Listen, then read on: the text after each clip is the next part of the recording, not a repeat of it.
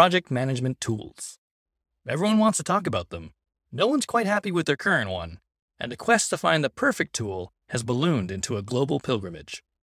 But as much as having the right tool can increase efficiency and propel a team more quickly to their goals, a lot of the time and energy we spend talking about tools is often better spent understanding whether we have the right foundation of people, process, and clear expectations in the first place.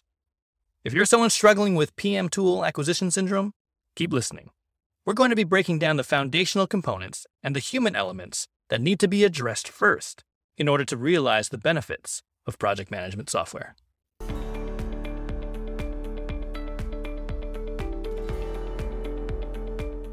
Hey folks, thanks for tuning in. My name is Galen Low with the Digital Project Manager. We are a community of digital professionals on a mission to help each other get skilled, get confident, and get connected so that we can amplify the value of project management in a digital world. If you want to hear more about that, head over to thedigitalprojectmanager.com. All right, today we are talking about project management software, whether you need it or whether you don't, and also some of the things to avoid when you're trying to select the right tool for your team. And with me today is Gray Mackenzie, co-founder of ZenPilot. Gray, thanks for hanging out with us today. Yeah, thanks, Galen. I'm excited to be here, and we've got a lot of commonalities between our two businesses, so this should be a fun conversation. Absolutely, absolutely. We've been nerding out about project management software, project management in general, leading an agency that is profitable and growing. I wonder, maybe this is a great opportunity. Maybe you could tell us a little bit about ZenPilot and what you do, who you help, and what impact that has. Yeah. So kind of the nutshell version is ZenPilot. We're a training and consulting business. We help agencies build a gold standard operation so that they're running healthier, more productive, more profitable teams.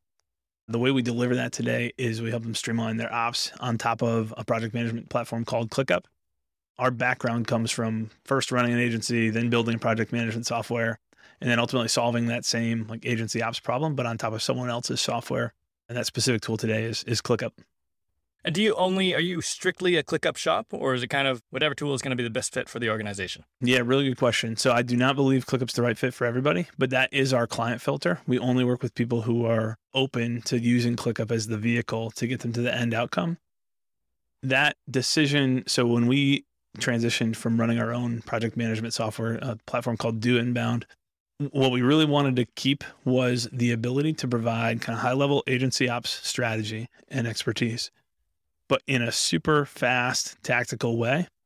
And so specializing on top of one platform was the easiest way to say, hey, we've got all this pre-built stuff, all this pre-built infrastructure we can plug in and customize on top of, but we can get you, because we're just focused on agencies, we can get you 50, 60% of the way there kind of on day one.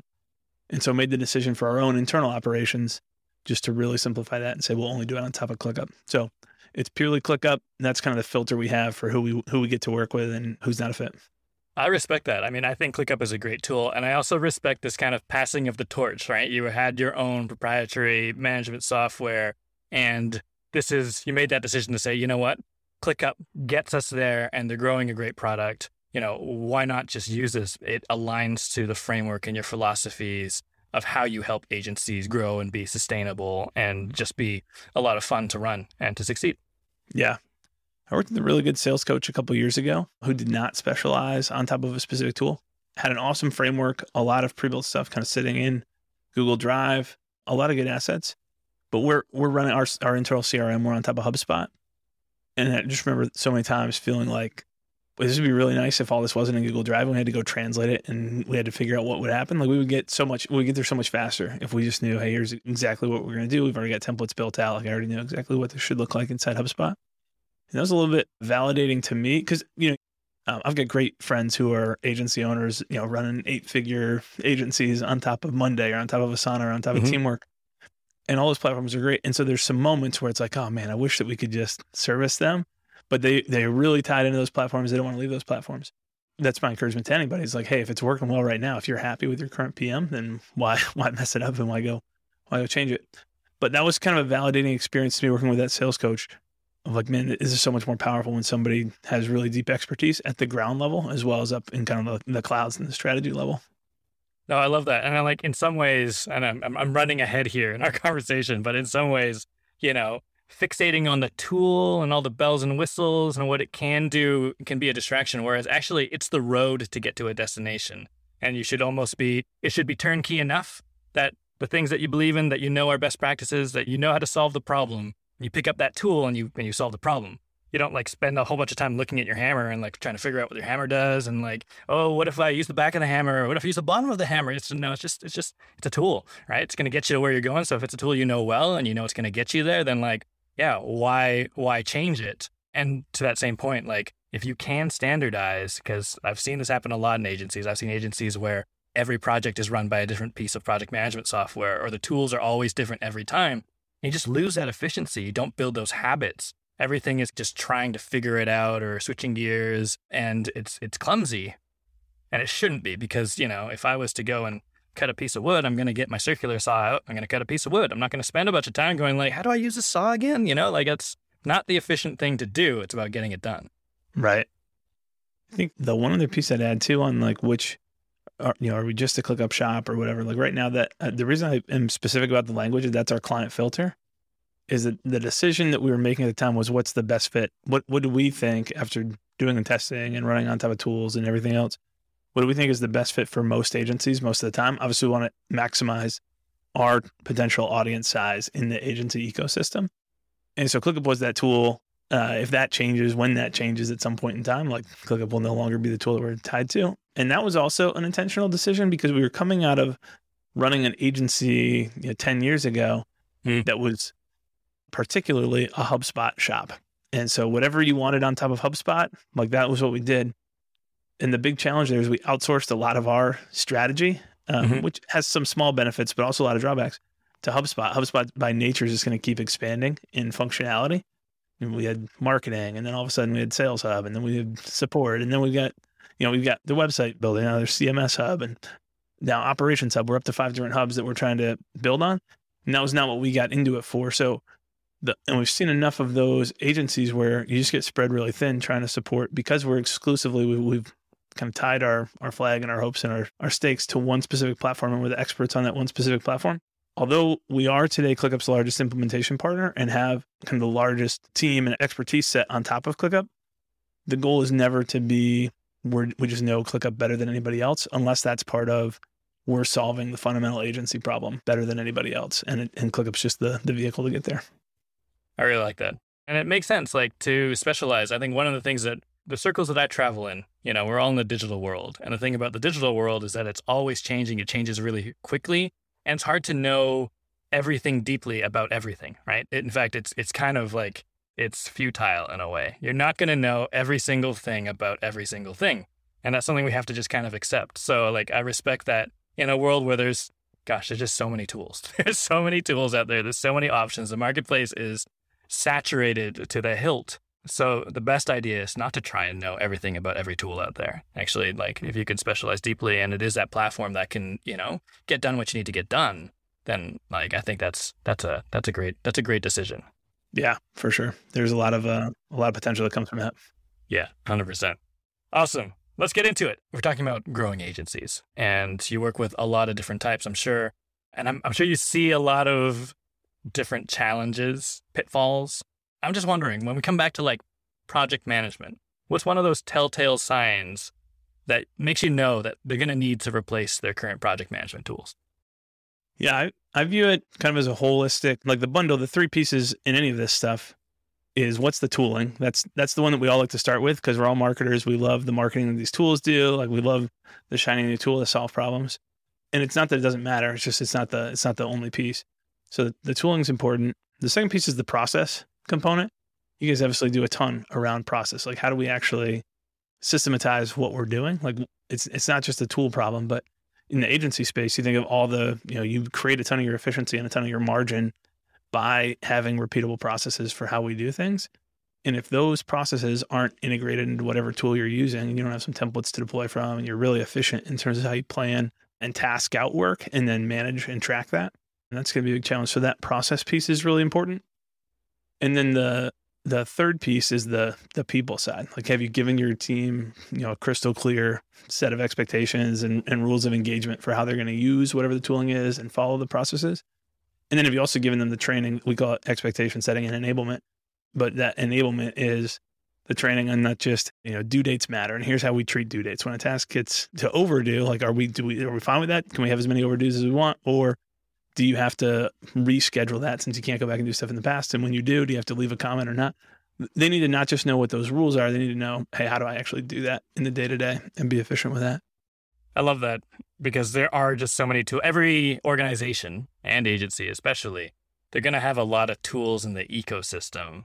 And I like what you said about this kind of like shiny object thing. It's like, is the solution just going to be this other tool? Like, I can get a license right now. Let's try it without actually going through those other two things, which is like actually having a culture of process, which doesn't mean rigidity in my books. It just means predictability, especially with agencies. Sometimes you're onboarding and offboarding like a bunch of different people onto a project that may not have been involved at the beginning, that may be new to the organization. They might be contractors, they might be vendors.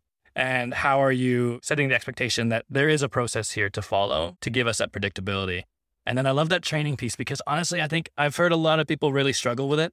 And I know a lot of people are kind of like, cool, we just have one half-day session with somebody from ClickUp and they're going to show us what the tool does. And then it's going to be, presto changeo. Everyone's going to know the tool. And I'm going to be able to say, well, weren't you at that training session? Whereas in reality, it's actually more about that governance and just like, I know that there's all these words that we use around tools and process that like seem really like rigid, but just that, what you said, expectations, like what is expected if a task is overdue? What do you do? And that's just, in my books, that's like a ways of working kind of thing. Like here's our little contract as a project team or as an agency that this is the way we work. And, please, set your slack if you're away. And also, if your task is coming due and it's not done yet, like let somebody know. And here's what's going to happen. And it's not going to be necessarily a slap on the wrist. It's not like there's any shame in it. A lot of the agencies I know, they're just pedal to the metal, trying to, do as much as they can. It's good, exciting work. But the sort of resource planning and traffic management side of things, like, yeah, of course, some things are going to probably slip.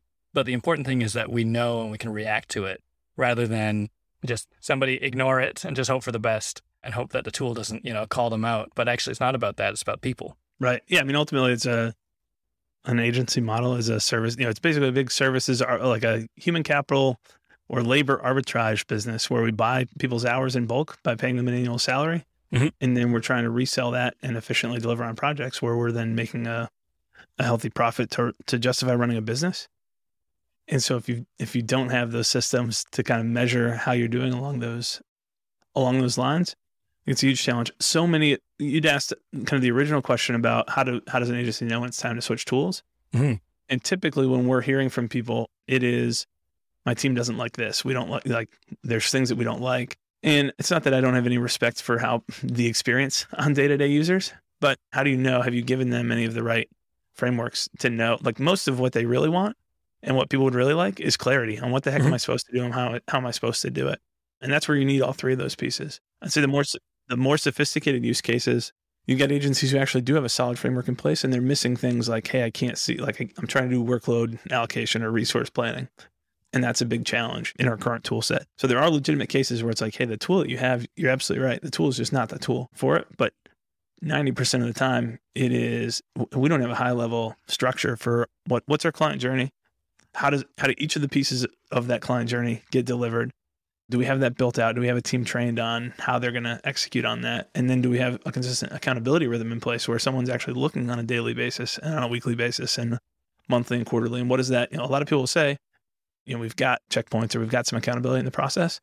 And when you ask about what that process looks like, okay, so what are you measuring on a daily basis? And then what do you look at on a weekly basis or monthly or quarterly? It might be high level project profitability without knowing if the individual inputs are actually right.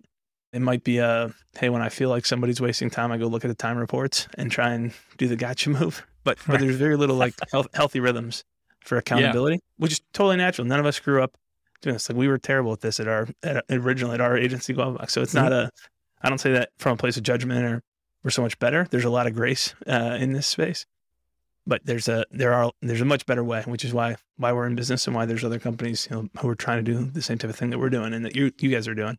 Would you say that that's kind of your method to debunk the opinion that, oh, this tool is just not right for us. It's not working. We need a new one. And they call you and they're like, I hear ClickUp's good. Can we get ClickUp? We need a new tool. Our tool sucks. Is that kind of where your first protocol to say like, listen, let's look at your rhythms? Yeah, I do think so. I think because we are solely servicing on top of ClickUp, it surprises a ton of people that I'm one of the first people to say, wait a second, like maybe you're fine on Monday. Maybe it's not a Monday versus ClickUp problem. It'd be easy to kind of get lazy and just sell off of, yeah, absolutely, ClickUp will solve all those problems. But that's just setting ourselves up for failure and clients up for failure if that was the end of the pitch. So 100%, like, hey, how are you? The first thing we need to do is just understand, like, let's benchmark what you guys are doing right now. And then understand what the gap is between where you are today. What does gold standard agency operations look like for your specific type of agency? And then what's the path to getting there? And it's going to be a combination of those three things, the tooling and the process and the people. I love that. Do you have any stories about people who arrived at that clarity and were like, actually, yeah, we can just keep using Google Sheets. So we just needed clarity. Less so with Google Sheets. There's certainly teams on other tools that we've said. We had an agency, a 40-person web agency out of Baltimore, and went through our first stage of an engagement, which we call the blueprint. It's basically hey, we're going to benchmark, understand where you are now, and we're going to create the playbook for you of what this needs to look like. And at the end of that playbook, it's not that ClickUp or making that migration would not be beneficial to them. There's some pieces that they would really benefit from there around how they interact with clients and some of the flexibility and integrations with other tools. But it was not the right time to do that. Like, they had a good amount of people work to do first. And so that's pretty common, is that, hey, there's some other stuff that we need to go do. The tooling is going to be a piece of this, but it's not necessarily the first piece that we're doing. I think that's really cool. I love that notion. I think I got called out actually on a different podcast for like, well, do people actually need project management software? Like, what's wrong with just using whatever, a to-do list, like a Word document? I was like, actually, you kind of got me there. Like, if you can get it done, I'm sure there's a scale point where that'll stop working. Right. But if it's a small team with smallish projects and it's working, then like, yeah, absolutely. Why would you change it? Well, and I think that's coming back to what you said about the shiny object syndrome that happens with this kind of like, and I see it as well, this kind of rampant tool acquisition syndrome, where you just kind of like, there's a tool out there and it's shiny and it's cool. Like, how can we just jam this into our ecosystem? And I see folks do that a lot. And I was thinking, I'm like, in some ways, I'm not a ClickUp expert, but like, I like the sort of tagline I had seen was more about, one tool to rule them all, which is an interesting angle at it in the marketplace, but it's not actually what they mean, not literally, not like don't use any other tools. In fact, actually, it's a great platform to integrate other tools. But I'm just curious, knowing that, like, honestly, we did an article a while back and it was like, well, how many tools do you touch every day as a project manager? And I think the average was like 12. And I know that for other crafts and in other folks in different roles and agencies, it's probably going to be more. And there are a lot of things that need to like plug in together. But like, how do you help agencies in particular? How do you help them decide which tool is a tool that they need that should integrate with their core system like ClickUp versus what is something that is maybe redundant and maybe just is present for the wrong reasons? Right. I think it's a big piece of value in our engagements winds up being what tools do we actually need? Just like any software, ClickUp will promise that it can do things that, it's not that it can't do it, but that maybe it's not better. ClickUp says, hey, we've got chat, and so you don't need Slack.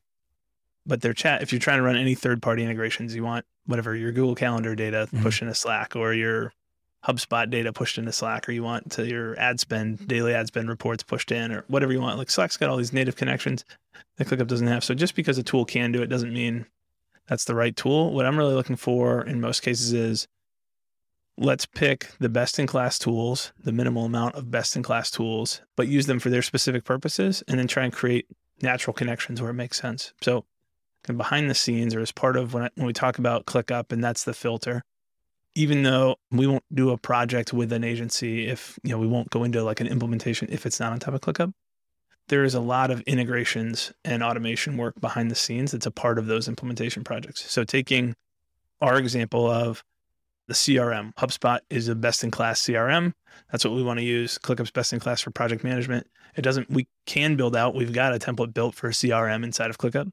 But it doesn't make sense to use when you've already got HubSpot and there's things natively that happen in HubSpot that are way more powerful than what happens in ClickUp for those specific use cases.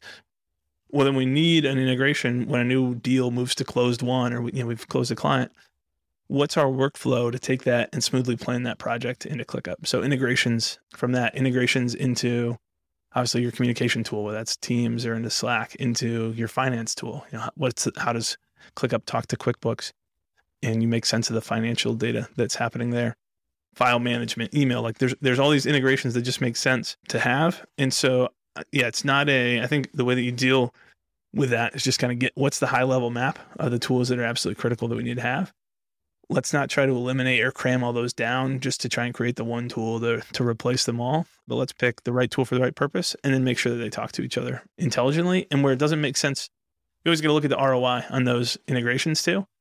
What's our time to value on this? So like if we're saving 2 hours a week, that's great. If it's somebody's time, it's $50 an hour or whatever, like that's awesome. But if it's going to take us, if that's a $15,000 integration to go build, that is a long payback period for that to make sense. So that's totally fine if we can't automate everything or if it's not cost effective. We then just need, going back to the process piece, then we need a really clear process for how we're going to manually do that. That's totally fine if people have to do it. The process just needs to be as bulletproof as if we did it with automation. I think that's a really important thing. And something I picked up there is that I think there's this utopia that people are trying to achieve where all these tools come together. I'm picturing I don't know, I'm dating myself here, but the Power Rangers, right? All these different vehicles come together and become this one mega vehicle robot thing. But it's not really necessarily that you're going to get this, utopian blob tool that does all the things and works seamlessly together. But the important thing is that you know what each tool is for and that it can talk to other systems. And honestly, sometimes an integration starts as just understanding the manual process of how we get something from the sales pipeline in the CRM into the project management system. And then maybe at the end, getting that debrief or lessons learned back out of that into the CRM. Right. And maybe that's somebody just, making sure the right data is there, including the link into the CRM so that you can get to the project and ClickUp. It's also an integration, just not this deep integration that we think of where we, APIs and auto magic and, AI and everything, it's going to magically happen. It's not necessarily what you need to achieve in order to be efficient. Right. Sure, it might be efficient, but to your point, it might cost you an arm and a leg and your payback period might be immense. But you can probably start with something manual or your classic export, transform, load, write a script. It's not all one machine. It's an orchestra. Yeah. I think one mistake that we made early on working on top of ClickUp was the API on top of ClickUp was a lot more powerful than what we'd had with Do Inbound, the platform that we'd built, just because so little of that was public. And so you kind of get carried away with oh my goodness, we could create all this stuff. And agencies were thrilled. That's received super well, obviously, by people. Hey, we're going to automate this and that and everything else. And you can sit on the couch and eat potato chips and make money. And the big challenge, you're Canadian. And so I got to start saying process instead of process here. But when you take a bad process and you automate it, all you're doing is taking something bad and just making it run a little bit faster. Mm-hmm, mm-hmm. And so a lot of times running things intentionally and manually first, where it makes sense to, you're going to have iterations and learn, hey, there's actually a better way to do it. So a lot of our engagements, when the most tedious thing when we're working with an agency is all the process development that needs to happen. And there's a lot of just process coaching around. And this is one of the huge benefits, obviously, of being niched is hey, you guys are whatever, your Shopify agency or Klaviyo agency or, Facebook ads or whatever. You've gotten to see that. You've got people who've been at a handful of different agencies. You might have perspectives from 10 or 20 different agencies, but we've got perspectives from seeing thousands of agencies. Are you sure that you actually want to run your reporting in this way? Are you sure you actually want to set up your campaign structure in this way? Or, track your campaign performance in this way? Or here's your creative pipeline. A lot of it is we just need to go fundamentally fix those processes first. And then we can come back and start thinking about automating it. And the stuff that you're already good at, you already know exactly how you want that to work. Absolutely. Let's take that and automate it. We've got variables that are not going to be constantly changing. But I think that's a common mistake, and that's a mistake that we definitely made early on, where it was kind of get carried away and so excited with automation before saying, hey, let's run this and let's make sure this is the right process first, and then go automate off of that. It's just, and no pun intended, but it's just clicking with me what you said about it being a filter. So in other words, clients are coming to you, agencies are coming to you, and they're listen, we are interested in transitioning to ClickUp for our operations. And you're okay, cool, you made it through the filter. But then some of your engagements actually might just be, you know what, you don't need ClickUp, but let us help you with these processes because we've seen it. We've seen these challenges and we've solved them for hundreds, if not thousands of other organizations that look like you. And that's the value of that sort of engagement. But the filter is that you're willing to take a leap. If you're willing to take a leap, then leap in, and I'll show you that you might not need to take as big of a leap as you thought. Sure. Yeah. I say that, but like you said, the process design part is the tedious part, arguably is the bigger leap. Right. Yeah, for sure. There's anytime, and I love the quote from there's a couple of different people who this quote has been attributed to, but if you can't describe what you were doing as a process, you don't know what you were doing, is a kind of classic process, like systems thinker quote. And I think for a lot of agencies, it's easy to think, especially agency owners, it's easy for us to think like, oh yeah, we have a process for doing that. What that translates out to when you actually say that's awesome, like show it to me, is no, I have a process for doing that because I know it. I've done it for years. None of my team actually knows. And if you actually had to look at how we do it, there are 8 different processes for how we get to that point. So just getting stuff down on paper as a starting point, and then there can be a lot of improvement. And honestly, I feel like half the time it's just the answer's obvious to everybody. As soon as we write it down, it's like, oh yeah, that's really dumb. I don't know why we do that. Or hey, this actually does make a lot of sense. It might not make sense to you guys at ZenPilot, but we have a legitimate reason for our weird accounting system that we need to do this or whatever else. And then, there's another subset of the time where it gets on paper and you just don't realize, just like I had this experience working with a sales coach. You just don't realize some of the stuff. Hey, this process made sense to me on paper, but actually there's a way better way to do it from someone else who's seen it a lot of times. I like that a lot. And I think a lot of us, myself included, I'm like, all these light bulbs are going off for me right now, but I think we're guilty of thinking about documenting process as like, the official record of like how things are done. This is it. We're carving it onto a tablet. Whereas actually the point is to write it down so you can have a conversation about whether or not it needs to change. And I think a lot of people make that mistake. They're like, okay, well, I'll get around to it. Like once everything's perfect, then we'll write it down, which is actually probably the wrong idea, because if you haven't written it down and it's in your head and you're not, able to have an effective conversation about it, or you can't explain it to somebody else in a way that they can kind of go and think critically about it and say, well, what if we did this? What if this step happened here? Then it's just going to stay exactly as it is in your brain. And if it's wrong in your brain, then it's going to stay wrong. Right. Yeah, very much so. Getting it down is really the start of the iteration cycle. It's not the end of the iteration cycle. I think, dude, there's that feels overwhelming. I said the word tedious earlier. Like that is, it is some hard work, but it's not crazy time consuming. It's time consuming. It's not as crazy or as insurmountable, I think, as people think. You start looking at, man, I'm running an agency here. Like we might have 100, we might have 200 different unique processes that we go through. That would just take forever to do. And the reality is an average project for us is about 10 weeks right now. Once we get into implementation, and that's both, that's implementing new tooling, that's training a team, that's building the processes. That's a big investment. That's a quarter worth of time. Obviously they're running an agency at the same time, but there's still a lot of work that goes in outside of it. But that's not it's not like we're talking about, hey, you're going to spend the next 2 years of your life being tied down and toiling endlessly over this. It really, with the right framework and idea of, hey, here's what gold standard looks like. It's not that crazy to go build out what you have. And that's where the iteration cycle starts. And your team really becomes empowered to go improve that process over time, which is I think the coolest iteration, to see people improve on what they were doing and become. Some of the efficiency pickups are just crazy, where a team becoming 3 times more efficient is not unusual to see with the same headcount when they actually work at this stuff. That's really cool. That's actually a much swifter engagement than I was thinking. And like you said earlier, I think a lot of it is looking at like payback, ROI, like what's worth it to do. Does it mean that the team is going to be doing this and delivering client work at the same time? And is that going to be a bit of a strain? Probably. But, like you said, 10 weeks, it's like not even a full quarter. And if you can get to a point where you've got 3x efficiency on something, then yeah, obviously that's going to make sense.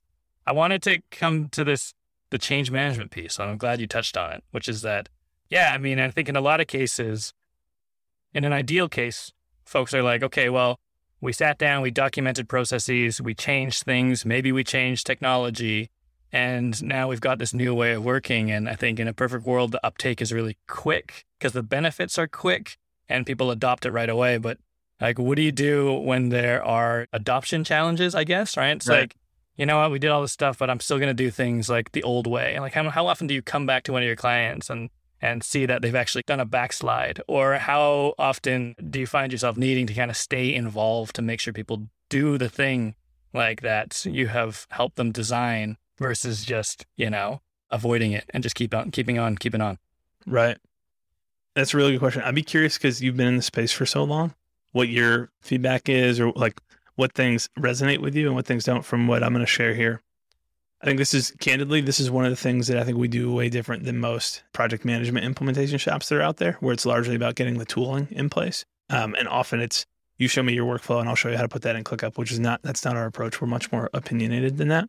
So I think there's kind of three main pieces to it. There's the clear expectation setting, and the training is the first piece. Then the second piece, I think, is the carrot, and the third piece is the stick. So the expectation setting is like, here's the rules that we have. Whatever our PM tool is, let's call it ClickUp for the sake of this. Rule number one is if it's not in ClickUp, it didn't happen. Like if you want to get credit for something, you can't tell me about it in Slack. You can't tell me about it wherever else if there's not a record of that in ClickUp, because that's just the reality. Is we're trying to build a single source of truth here. Stuff's got to go there. Your whole set of expectations, that's just one example of them. If we track time, like, do we actually track time or do we not? How do we handle due dates? How do we handle leaving a trail when you move something? How do we handle reassigning work? Like all the variables that should be codified, and there's some clear training for the team on what that actually looks like inside the tool. So it's not just you have to track time, but specifically, here's how we track time. Here's the increments that are okay or not okay. Here's the types of, if you're entering in your time and you don't have a client assigned to that or a service line assigned to that, like that's not okay. That doesn't count. The carrot piece of all of this is helping people realize the vision. In your day-to-day now, when you show up to work, you've got a task list and you can clearly see what's on my plate for today. How am I supposed to do that with the processes embedded right into our project management platform? And your time estimates right there. Like, you've already got a sense of what your workload for the day is going to look like. How nice is that going to be for us to be able to see that? And you partaking in the system and creating that feedback loop for us means we can do a better job of staffing and supporting you and giving you clarity where you don't have clarity. So that's the care piece. And aside from that, you'll be able to see the same thing for your coworkers. You won't have to go talk to 3 designers to find who's got bandwidth. You can click into this workload view and you can see who may have bandwidth to help you out today and who doesn't. And then the less fun part of it, the stick side of it, the piece that any of us who are project managers are probably super excited to hear, and anybody who's not a project manager is dreading, is that accountability and improvement piece. Every single day. And at a team, let's just call it like a 20-person team. We're talking about 10 or 15 minutes a day. This is not a big commitment from somebody on the team who's the internal champion. Can't be the agency owner because they're just going to forget about it after doing it 3 times and get distracted by the next shiny thing, because that's the way owners are wired, which is totally fine. There's strengths to that. That's one of the weaknesses. Got to be somebody else. They're going in and they're looking through, whatever our rules are. Hey, we don't do overdue tasks. We reschedule. We put a note to whoever's impacted by it, and we reprioritize. Then they're looking at what are overdue tasks. The next morning they're logging in and they're looking at what's overdue from yesterday. We track time. Like, where are their tasks completed where there's no time tracked? We make sure every task has an assignee and a due date and an estimated amount of time, because that's what triggers our workload view in any platform that we're using. Okay, well, let's go look at the things that violate that. And so we've done the training ahead of launch. We've sold people on the vision of it. Then we've launched, and you have to, this typically takes in our engagements, like there's usually this point, a little trough of sorrow for a week or 2. Everyone's trying to learn something new. It's like valley of despair. Yeah. Yeah. This sucks. I want to go back to the old tool. This is way easier in Basecamp. And a week in, you've got, 50% of people are like, okay, this isn't actually that bad. Like, I'm starting to get used to it. If you're holding people accountable and then coaching them where they're not sure, they're like, hey, I don't actually know how to leave a comment or mention somebody. It's like, well, here's this thing called an @ sign. It's been around for 10 years. Like, you can figure it out. But then you hit a point where the vocal people start to take over. And then 2 to 3 weeks in, it's, like, this is better. And everyone's having a better experience than it was before. So that's totally normal to live through. But there still has to be that accountability. On a weekly basis, you're creating basically a trends report. There's a couple extra things that we're looking at, but a trends report, and that's going to agency leadership. And the people who are not listening to you as the internal champion, like someone higher up is addressing that and proving that, hey, we've got buy-in across the org, and this is the way that we're going to do things now as a business. And if you can't get in line with that, it's totally fine. There's other places you can go work and be the maverick that you want to be. That's absolutely out there. That's just not the business that we're running. And then on monthly, so those are really kind of the daily and weekly habits or pieces of the stick are really around the inputs and activity. And what you're looking at on a monthly and quarterly basis is more around what are the outputs of this. So monthly basis, we might be looking back at project accountability or project profitability and where are we making money, which clients do we want to clone and which clients do we want to fire or upcharge. And, longer framework, we're probably looking at service line profitability. Like, are we consistently making money on web and we can hardly make any money on organic social, which would be normal for agencies. That's one of the hardest service lines to be profitable at is organic social. And then how do we make plans and roll out the next iteration? Now, here's the thing that we're constantly going over on. Is it purely a function of we have to go charge more for it or we should cut it? Or is it a function of we have a bad process and we need to go improve that, or we have the wrong people doing it and we need to go improve that? And so you're making those decisions strategically based on data on kind of that monthly and quarterly basis. So I think all three of those are important. The really clear expectations, setting the vision for them, holding people accountable to it, having a plan to improve it. If you're changing anything up, you're resetting expectations, retraining, painting the vision for it, and holding them accountable again.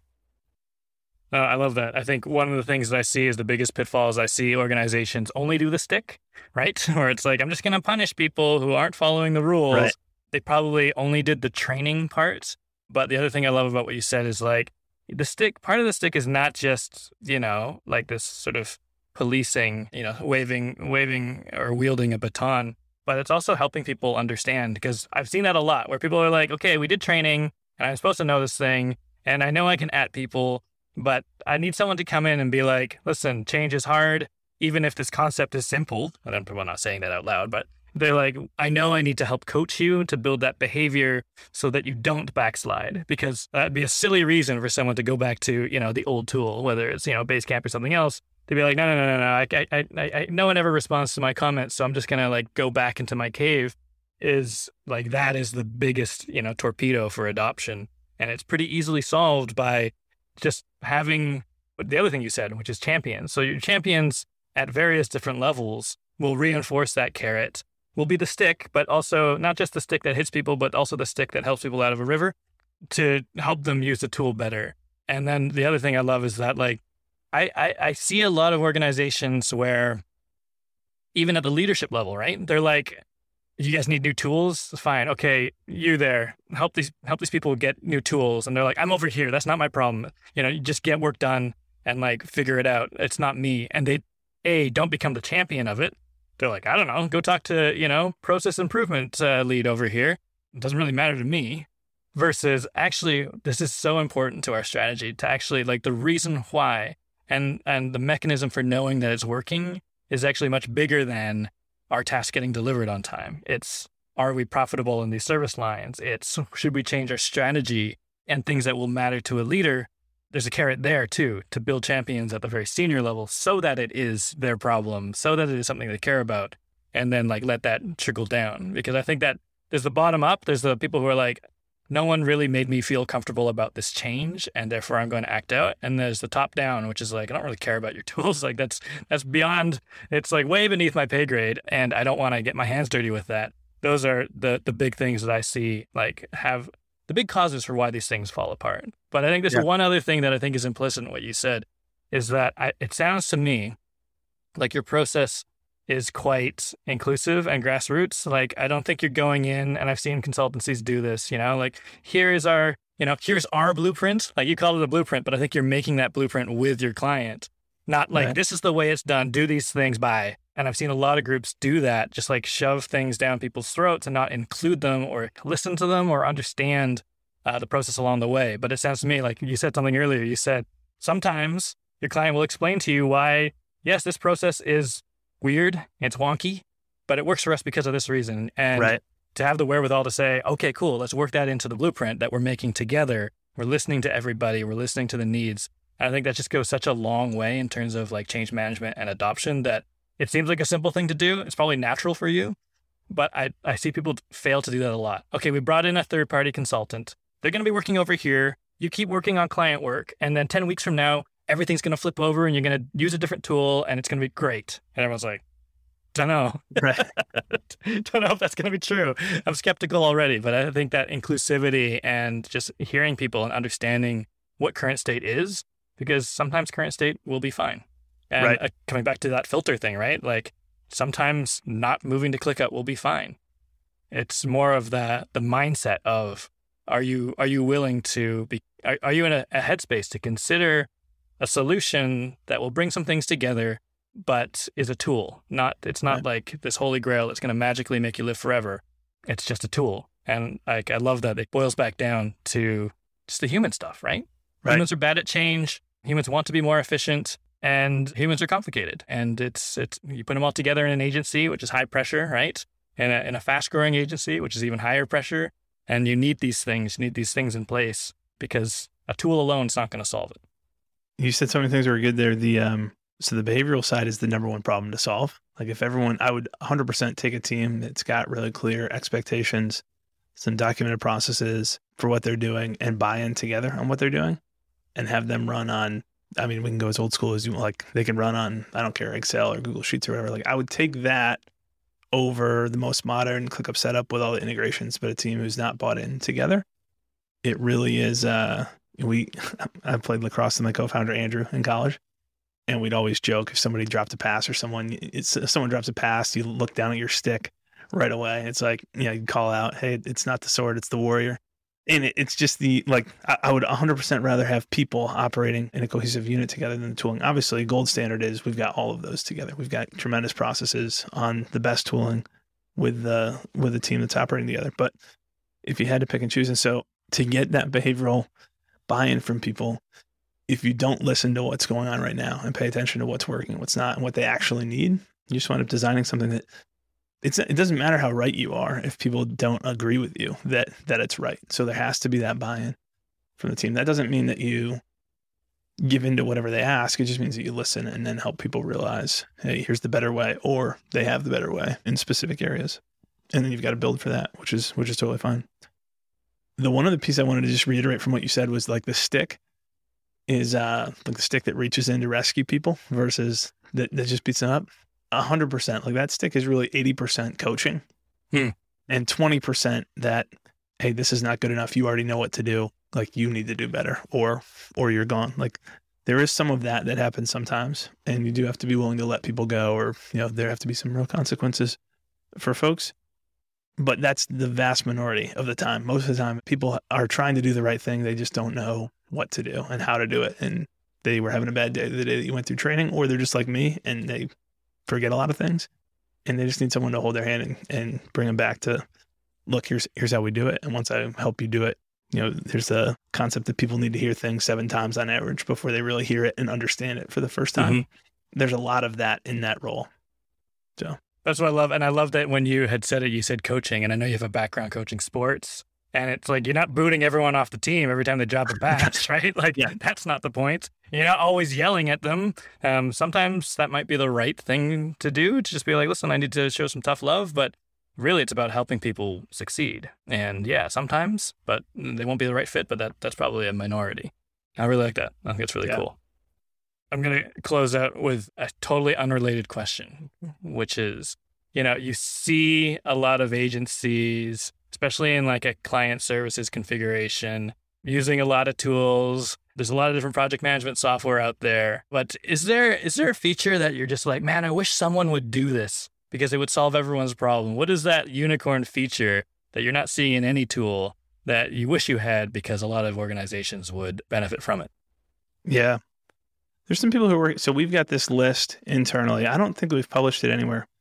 We got this list of 10 core problems that agencies need to solve in this area, kind of starting with a really standardized client journey and kind of the whole way through the pipeline.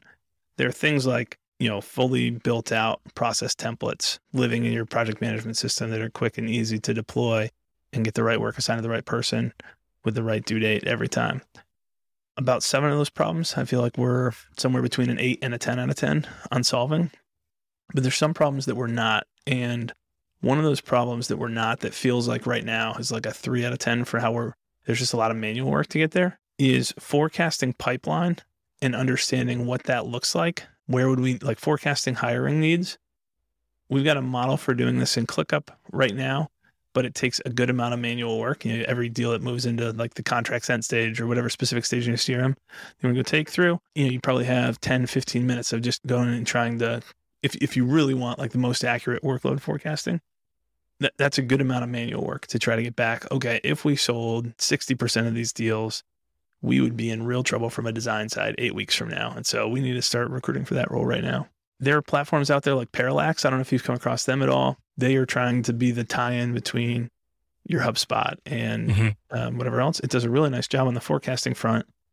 If Tom hears this, who's the founder there, he's not going to appreciate this, but he knows that that this is what we ultimately want. They do a really nice job of the forecasting side. You got to manually put in like roughly where's time going. Here's the percentage of time going by person. But when that deal then gets closed won based on what you've estimated, there's no integration that automatically says, okay, and here's the templates that go get deployed in your PM. Like now you have to take that estimate. You still have to go deploy it. So they're kind of solving the top half. It feels like we've got the bottom half solved in ClickUp.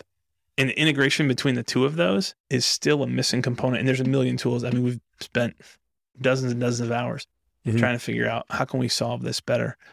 For most early stage agencies, that's not a big deal. We can still get directionally close, but it would provide more certainty around the specific timeline for hiring if we had that. There's a lot of that's in our minds. It's kind of a level 2 problem. Like first, you've got to have the product. First, you've got to understand what are we selling. Is there some repeatability there? Do we have the project templates built out? But level 2 is how do we quickly and easily get kind of a real quick view at if we close 80% of these, we're in trouble 2 weeks from now. If we close 20% of these, we're fine for another 3 months. So we know somewhere in the sweet spot there, we need to hire specifically for this role and that role. So that'd be one. I think the other piece that would be super nice, I know you asked for one. I'm going to give you 2 unicorns, which I don't know if that's fair. We spend time going back and looking at when Gray records a podcast interview to get the same outcomes as Galen. Gray babbles on and it takes him 90 minutes and Galen does it in 45 minutes. So we want to go back and look. That's a bad example because that wouldn't happen that frequently. But the stuff that people do most often, like assuming that outcomes were the same, here's the person who's clearly more efficient in that area and helping people get into their zones of strength. That is, there's some kind of hacks and some shortcuts for it right now, but there's no PM tool that just looks at it and says, obviously Galen's better at this than Gray is. So just I'm going to automatically recommend that Galen's the person who does this, not Gray. And I think that'd be super hard to do in a tool like ClickUp that's built for everybody, or a tool like Asana or Monday or whatever, because there's so much variance in how users wind up wanting to assign tasks and the frameworks that they use. So how can you do that?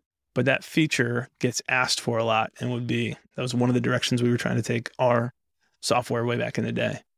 But it required a very rigid structure to start setting the groundwork for that. So I would still love to see that come to market at some point in time, even if that's a plugin that you can layer on top of whatever your project management tool is. It's a totally standalone tool and just comes in and analyzes who does what, where does the time go, and then how can we normalize that and make suggestions for you about how you resource plan. I love that. I understand you with the granularity problem, right? It's just like tasks are assigned in a different way. But I was having a conversation actually on this podcast with Allison Caffrey. We were talking about data and just this notion of like, it starts a conversation. Like you can't, refute the fact that, yes, this person, whatever they're doing is, they're coming in, under budget whenever they do a web project. It's like, let's have a conversation about that. It's not calling anybody out. Nobody's like automatically off the team because of it. But it's like, how can we take advantage of this? Like, what is being done right? Like, this is something to be celebrated, not something to like pit people against one another. And then you have to like, again, it's that human component of caging the conversation correctly. So I love that. I know there's big demand for that. And also because I was a project manager, account manager, business development guy, the pipeline thing, 100%. I remember we would get to the point where it was like, if the probability got above 60%, then we'd just like resource the project as if it was going to happen. And we'd look at that, but we didn't have any like sophistication in it. It was just it was a spreadsheet and we try to overlay it with our like actual resourcing. But I would love for, wherever AI is at right now, that'd be a great use to just run some simulations and say, well, listen, your close rate is this. And, we know that a lot of the time these projects that involve these teams might go over. So, don't not hire somebody, actually probably hire somebody, because what we're saying is that, with the probability of these things happening, with no one having a crystal ball, at least plan so that you aren't, up the creek. Right. So and I think that's what a lot of agencies are looking for is like, how can we scale? Like, and maybe that means scaling the sales team, but where do we stop scaling the sales team and tell them to stop selling because we actually need to scale the delivery side of things? Right. But then what if the pipeline dries up and then we hired all these people and there's like, that's the operational complication of like the agency model as you described it, right? It's arbitrage. It's this like hours for service. You need people to do the work. And there's a lot of variables at play about whether things will happen or not, or whether they'll go to plan or not. Right. So I think that's massive. That's huge. Balancing that risk, or in theory, the team that was 100% utilized, you've 100% maximized your reward capability by having them fully out there. But your risk profile is absolutely through the roof, because as soon as someone feels burnt out, you tip over that 100%. Yep. It's even lower, and you're really in trouble. Then you're really up the creek. So it's finding that sweet spot and knowing how to balance we want a highly utilized team.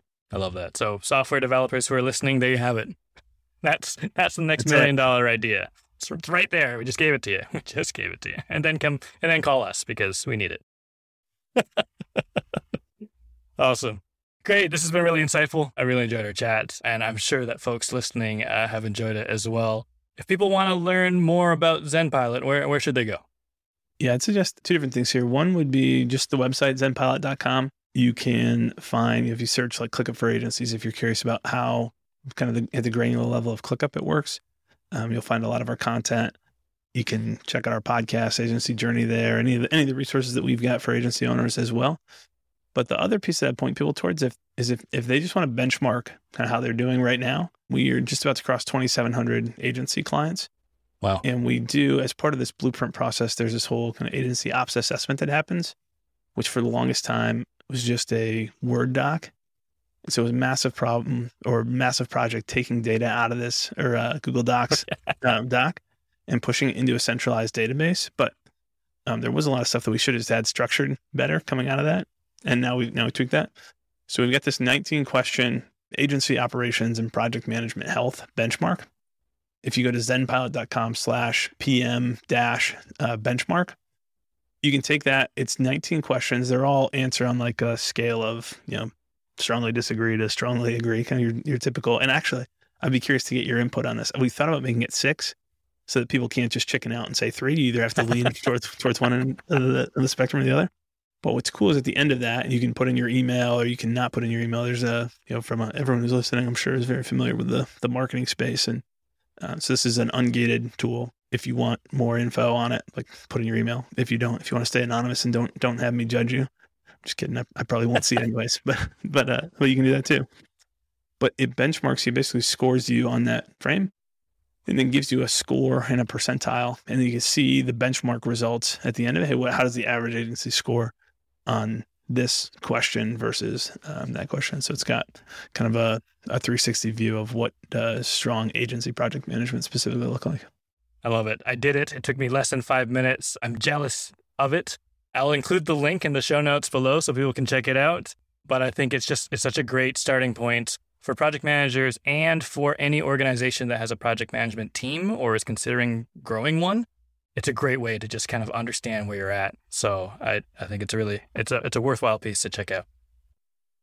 It's awesome. Well, this has been super fun, Galen. I appreciate you giving me the opportunity to come on and share. It's been a blast to chat, and anytime that I can help out or help folks from the audience, happy to have those conversations. Awesome. And likewise, thank you for coming on the show and sharing what you know. Absolutely. So what do you think? Is project management software a necessary evil when scaling? Or is it the secret weapon that unlocks your agency's full potential?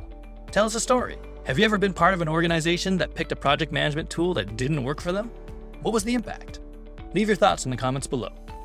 And if you want to hone your skills as a strategic project leader, come and join our collective. Head over to thedigitalprojectmanager.com/membership to get access to a supportive community that shares knowledge, solves complex challenges, and shapes the future of our craft together. From robust templates and monthly training sessions that save you time and energy, to the peer support offered through our discussion forum, community events, and mastermind groups, being a member of our community means having over 1,000 people in your corner as you navigate your career in digital project delivery. And if you like what you heard today, please subscribe and stay in touch on thedigitalprojectmanager.com. Until next time, thanks for listening.